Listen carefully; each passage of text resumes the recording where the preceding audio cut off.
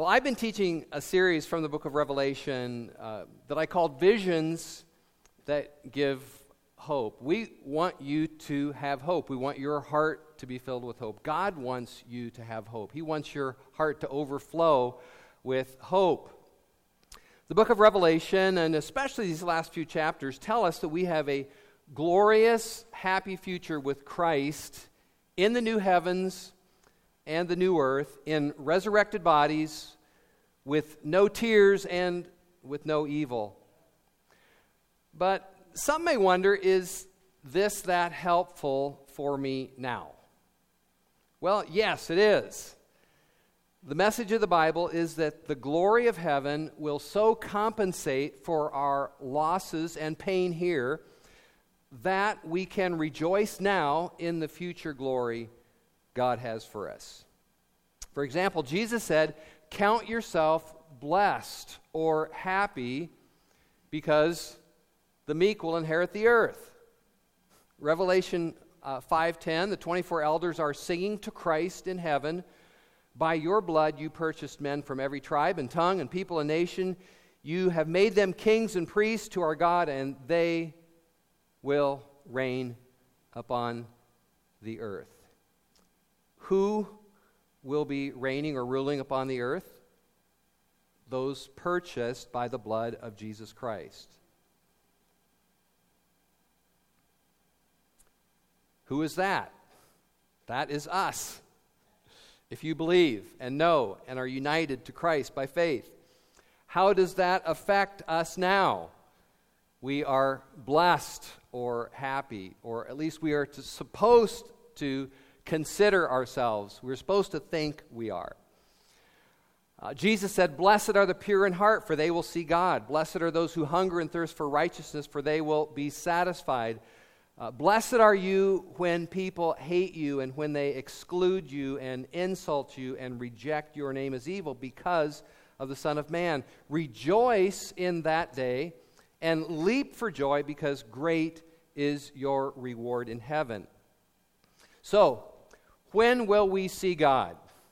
In heaven. When will we be completely satisfied? When is our reward great? In heaven. But when are we supposed to rejoice and leap for joy? Now, in that day that you're persecuted. So we are blessed or happy now based on our future privileges and glory. Oh, and there's one more that I left out that I want to mention before we get to Revelation 22. Jesus said, "Blessed are you who weep now, for you will laugh." When will we laugh? In heaven.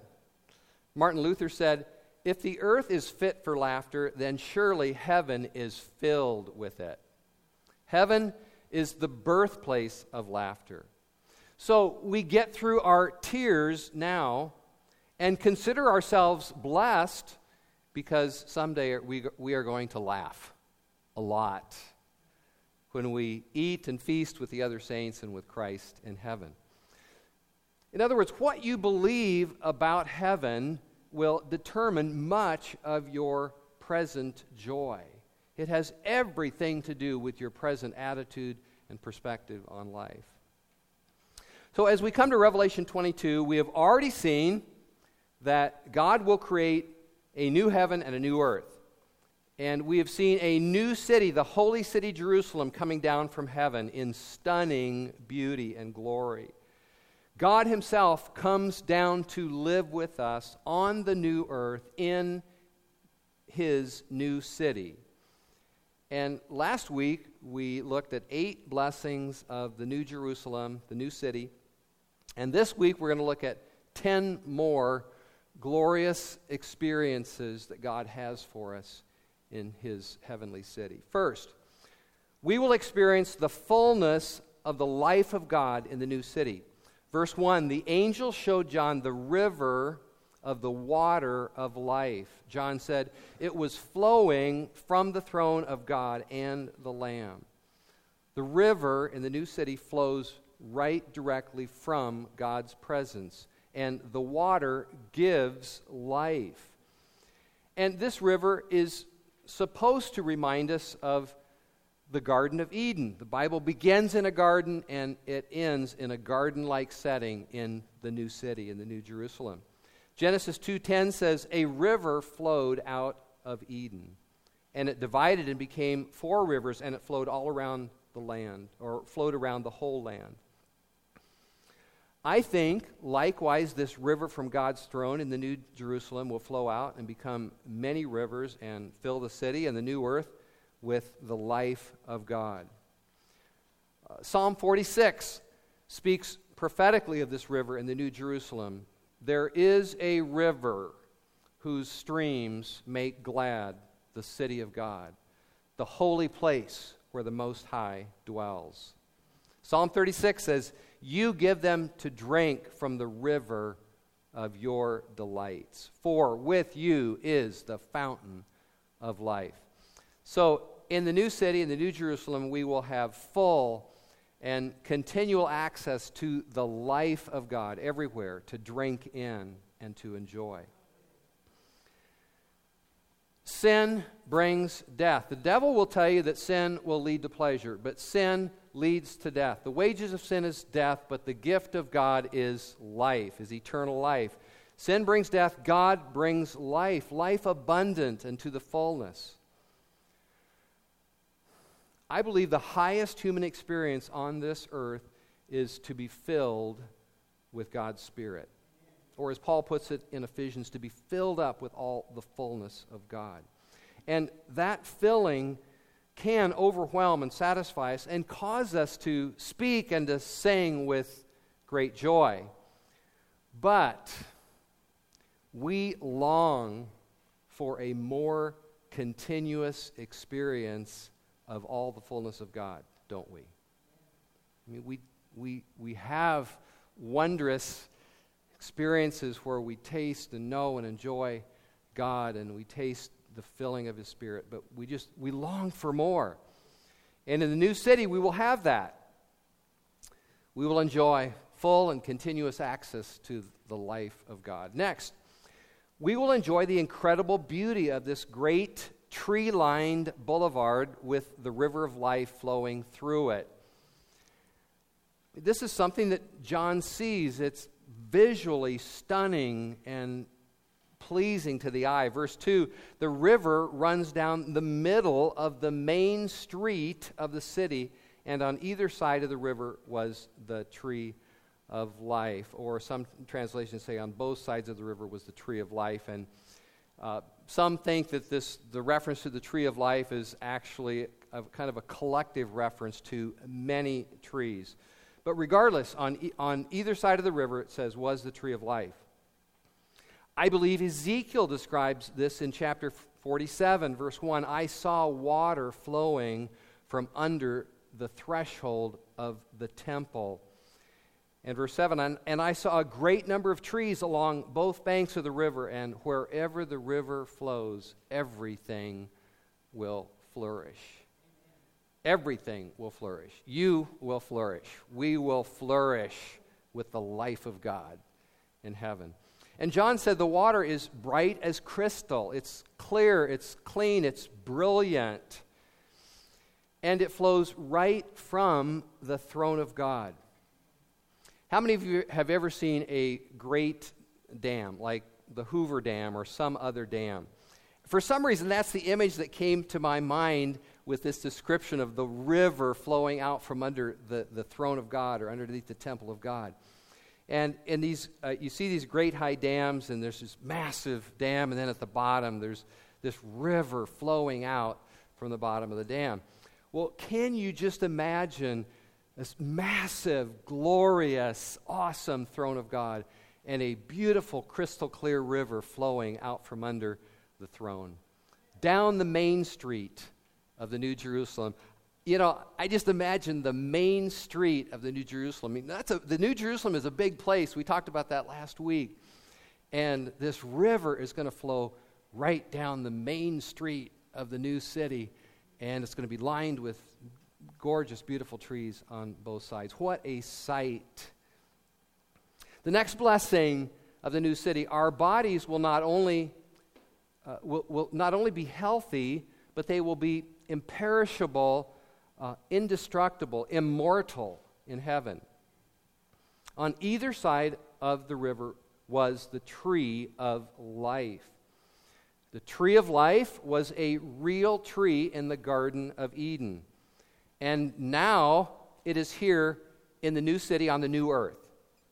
And the tree of life had the power of God in its fruit to enable a human body to live forever without deterioration.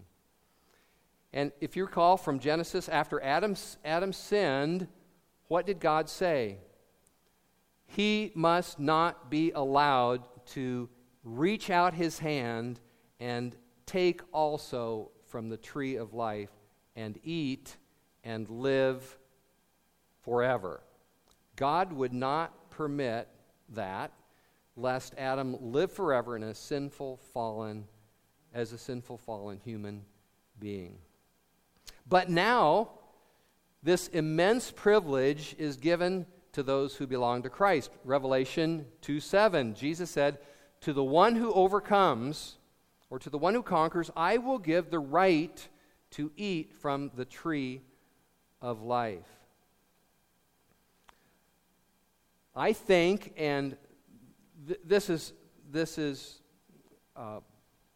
somewhat speculation, but I think it's very likely that we will eat and that we will drink of the river of life and eat of the tree of life in heaven, much as we now regularly celebrate the Lord's Supper. The Lord gave us tangible things, bread and wine, to remind us here and now that we are partakers of His very body and blood. And I think it's likely that we will eat and drink tangible things in heaven that help us more fully experience and enjoy the eternal life that God has given us. Another reason to believe we will actually drink water from the river of life and eat fruit from the tree of life in the new city is simply that there are countless verses in the Bible saying we will eat and drink in the kingdom of heaven. Jesus told His disciples in Luke 22:30, "I bestow on you a kingdom, just as my Father has bestowed one on me, so that you may eat and drink at my table in my kingdom." I mean, feasting and eating and drinking are continually set before us as part of the blessings of life in the coming kingdom. Verse 2 goes on, "The tree of life bears 12 kinds of fruit, yielding its fruit each month." So this tree of life, it produces abundant fruit, a great variety of fruit, probably looking different, perhaps tasting different.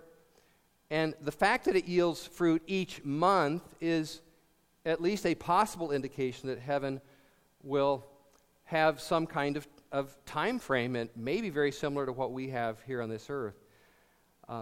It yields fruit each month. It's an indication that heaven will certainly not be some kind of boring, unchanging monotony. It won't be just a static condition. Randy Alcorn points out that this is one of many indications that heaven will have days and months and a passage of time. In other words, we will not just be there in a happy, timeless state of mind where we have no idea if we just got there or if we've been there for thousands of years. This idea is sometimes based on the King James translation of Revelation 10:6, which says, "And time shall be no longer." And a lot of us used to sing the song, "When the roll is called up yonder, and time shall be no more." But all the translations now, and even the New King James versions, correct this to say, "There shall be delay no longer." It doesn't say there will be time no longer. So Randy Alcorn points out that the song Amazing Grace is biblically accurate. When we've been there 10,000 years, bright shining as the sun, we've no less days to sing God's praise than when we first begun. So we will literally live forever in immortal bodies. Days without end. Endless days. John said the world is passing away, or this world is passing away, along with its desires, but whoever does the will of God will live forever.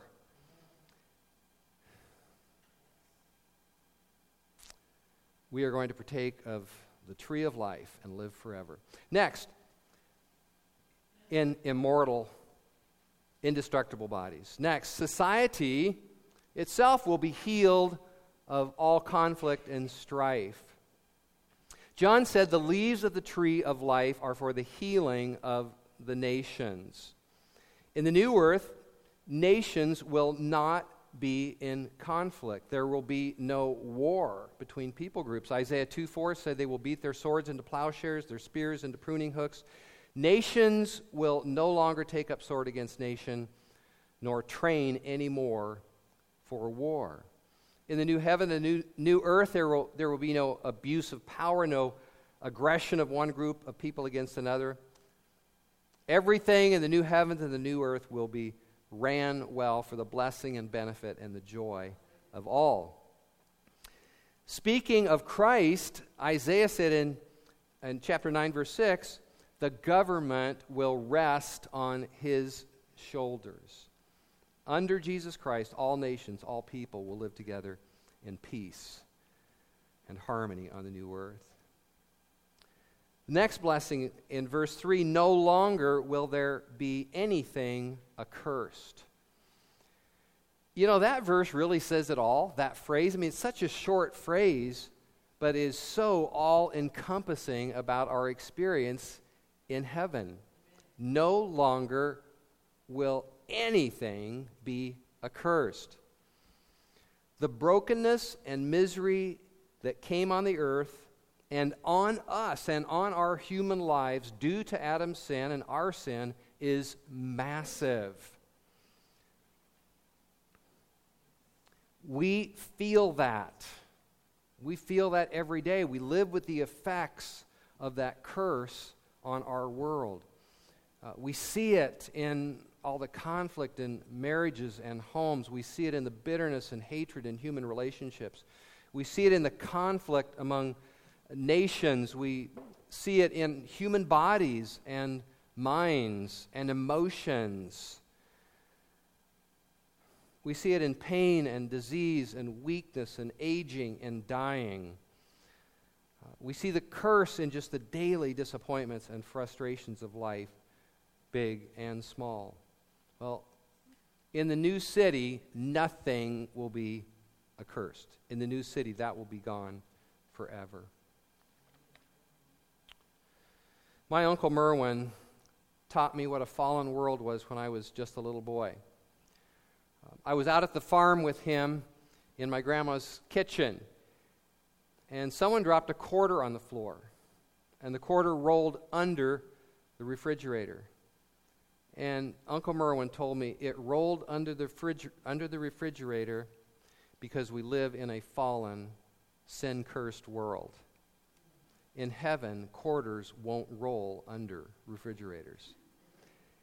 And we might chuckle at that, but that is so profound.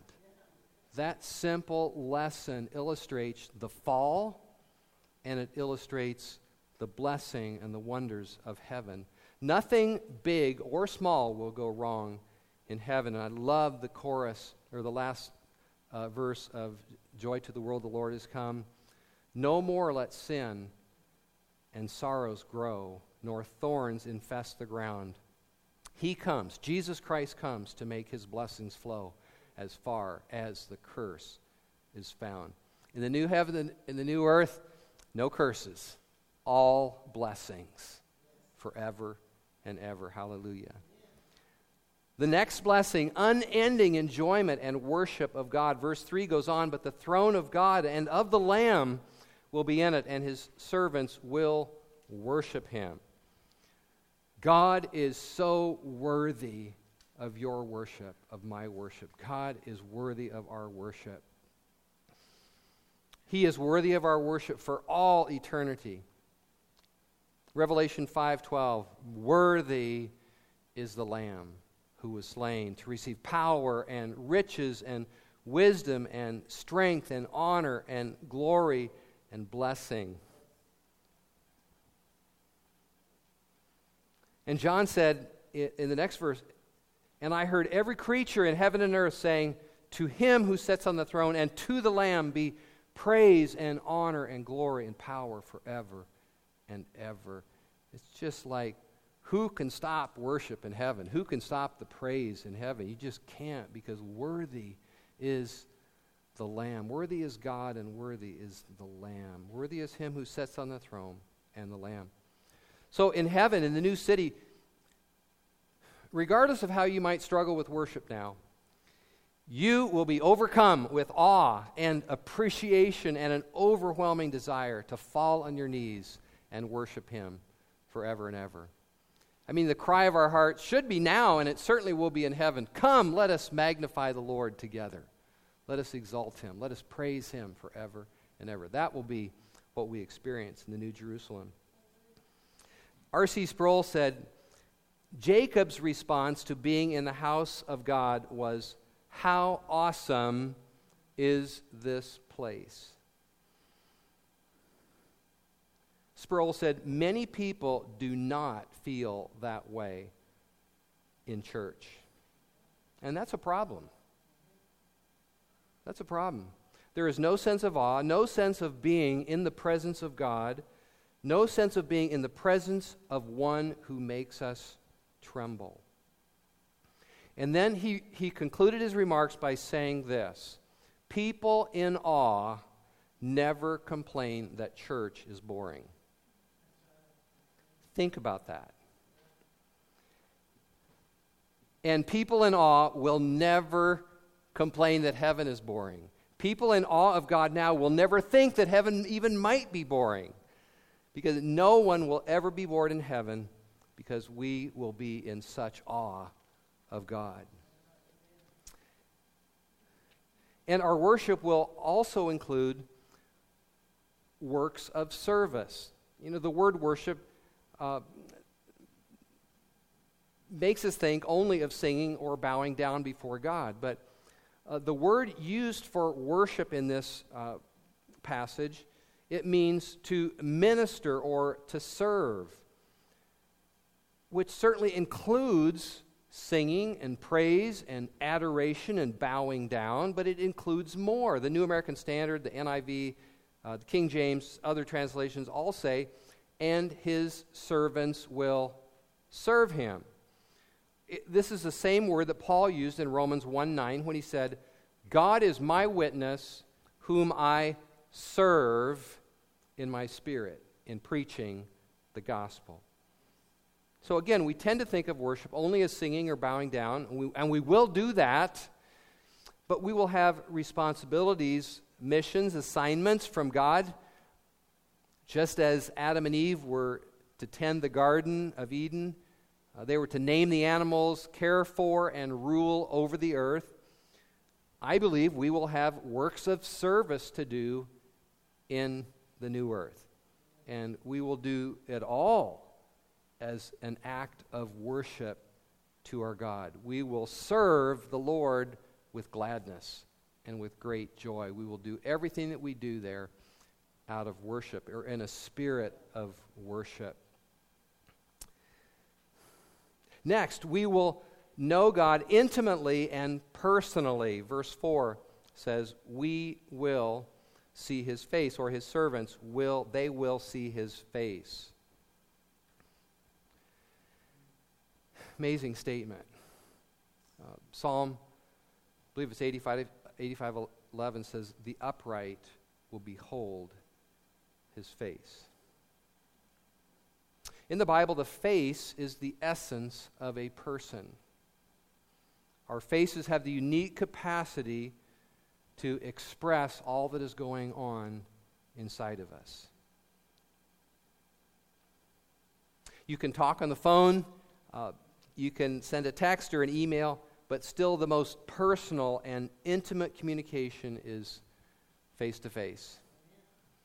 And that's why Paul used this expression in the New Testament. He told the Thessalonian believers, our desire to see you face to face was intense. We wanted to see you face to face because that's the best way. That's the best way to know you, to fellowship, to be with you. In a real sense, our faces are us. To have God's face shine upon us is to have God shine upon us. To say that we see God's face means that we are close to Him. It means ultimate fellowship with God. It means really knowing and enjoying God right up close.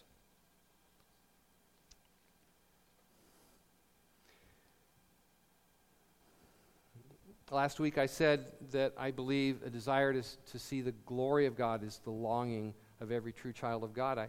I think likewise the desire to see God, the desire to see the face of God is the longing of every true child of God.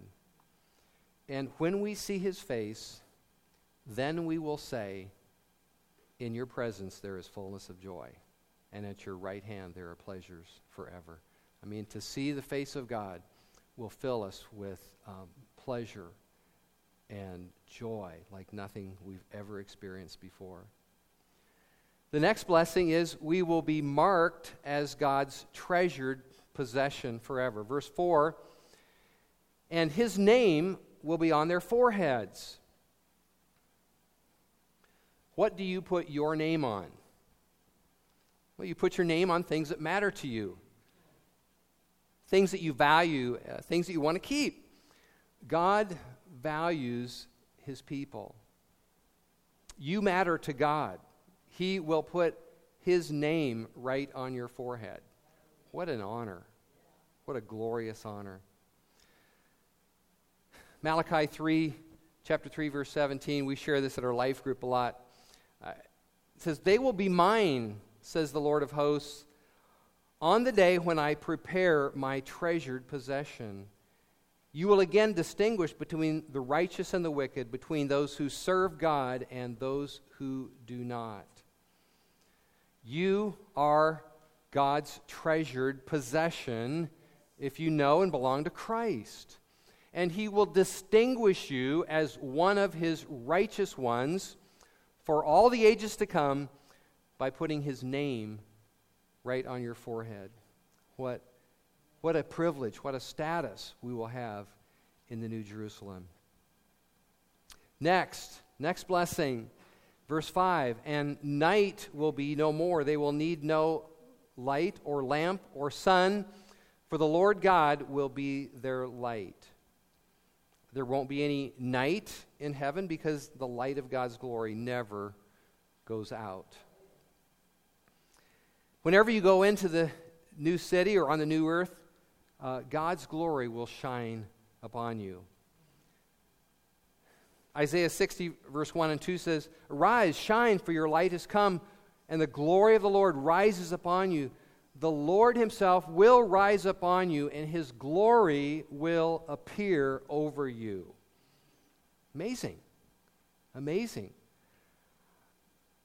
I think that's telling us that in our resurrection bodies, we will actually glow or shine with the glory of God. Wow. Haven't you always wanted to do that? Finally, the final blessing we're going to look at this morning is we will reign forever and ever, or we will rule over areas of responsibility on the new earth. Verse 5 says we will reign forever and ever. You know, again and again and again, we are reminded that positions of glory and authority and honor are in our future.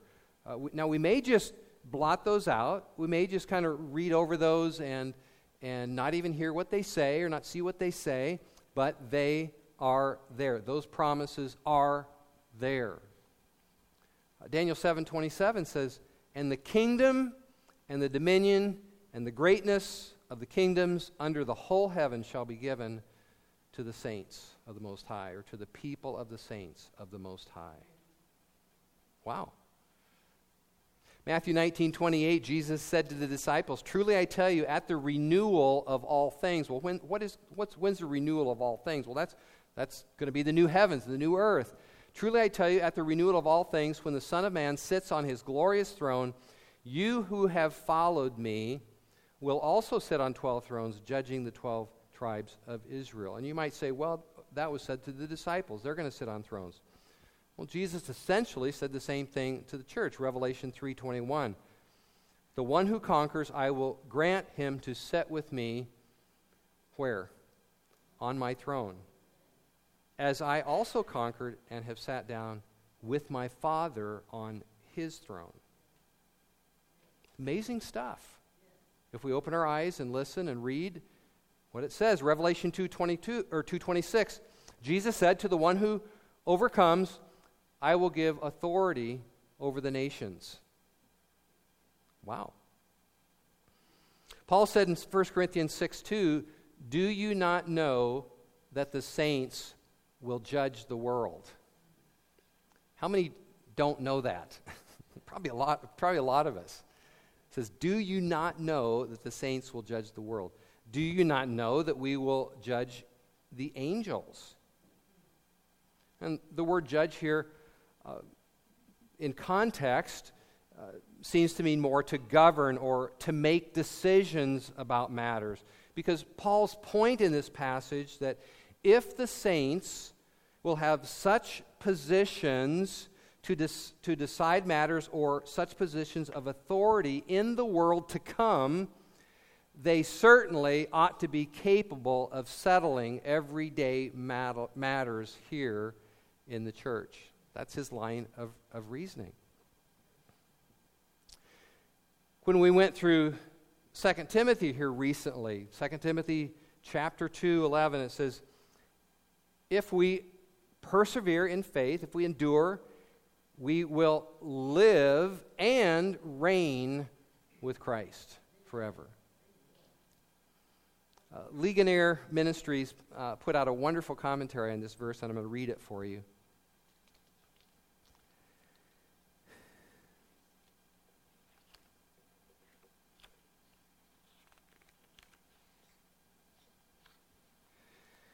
It says, I'm missing a page of my notes, excuse me.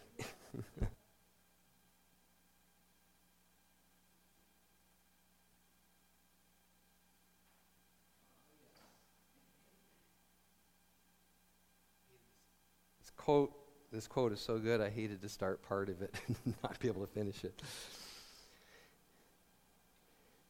They put out a wonderful commentary on this verse. It says, "We may not often think of ourselves as kings and queens who will rule over creation, but this consequence of our redemption flows directly from who the Lord made us to be and what salvation accomplishes in repairing his broken images. God made us to have dominion over creation and to rule it for his glory. The truth that we are kings and queens in Christ is not some idea conjured up to boost our self-esteem, but a present reality that we will enjoy in its fullness at the resurrection of the dead." Wow. Again, a lot of these things, all I can just say is, it's amazing. It's stunning. It's life-changing, mind-changing, life-changing. When I was wrapping up my study on this, I actually thought of the verse in 1 John where the Apostle John said, "Behold, what kind of love is this, that we should be called the children of God?" And I thought we could also add, what kind of grace is this, that we should rule and reign with Christ? That people like us should have such position, literally as kings and queens in the world to come, to reign with Christ in his heavenly kingdom. What kind of grace is this? What kind of love is this? That Christ would share his throne with people like you and me. The Bible says we will reign with him. We will reign with him forever and ever. So, the joy and the beauty and the privileges of the new heaven and the new earth and the new Jerusalem will stun us and amaze us through all eternity. And that is the primary reason why we count ourselves blessed and happy now. That's why we rejoice and leap for joy, because so great is our reward in heaven. We're supposed to enjoy these future blessings now by filling our heart and our mind with them, by contemplating them, by rejoicing in them. And I trust that this will make an everlasting difference in your mind, your attitude, your emotions, and your level of hope. Let's pray.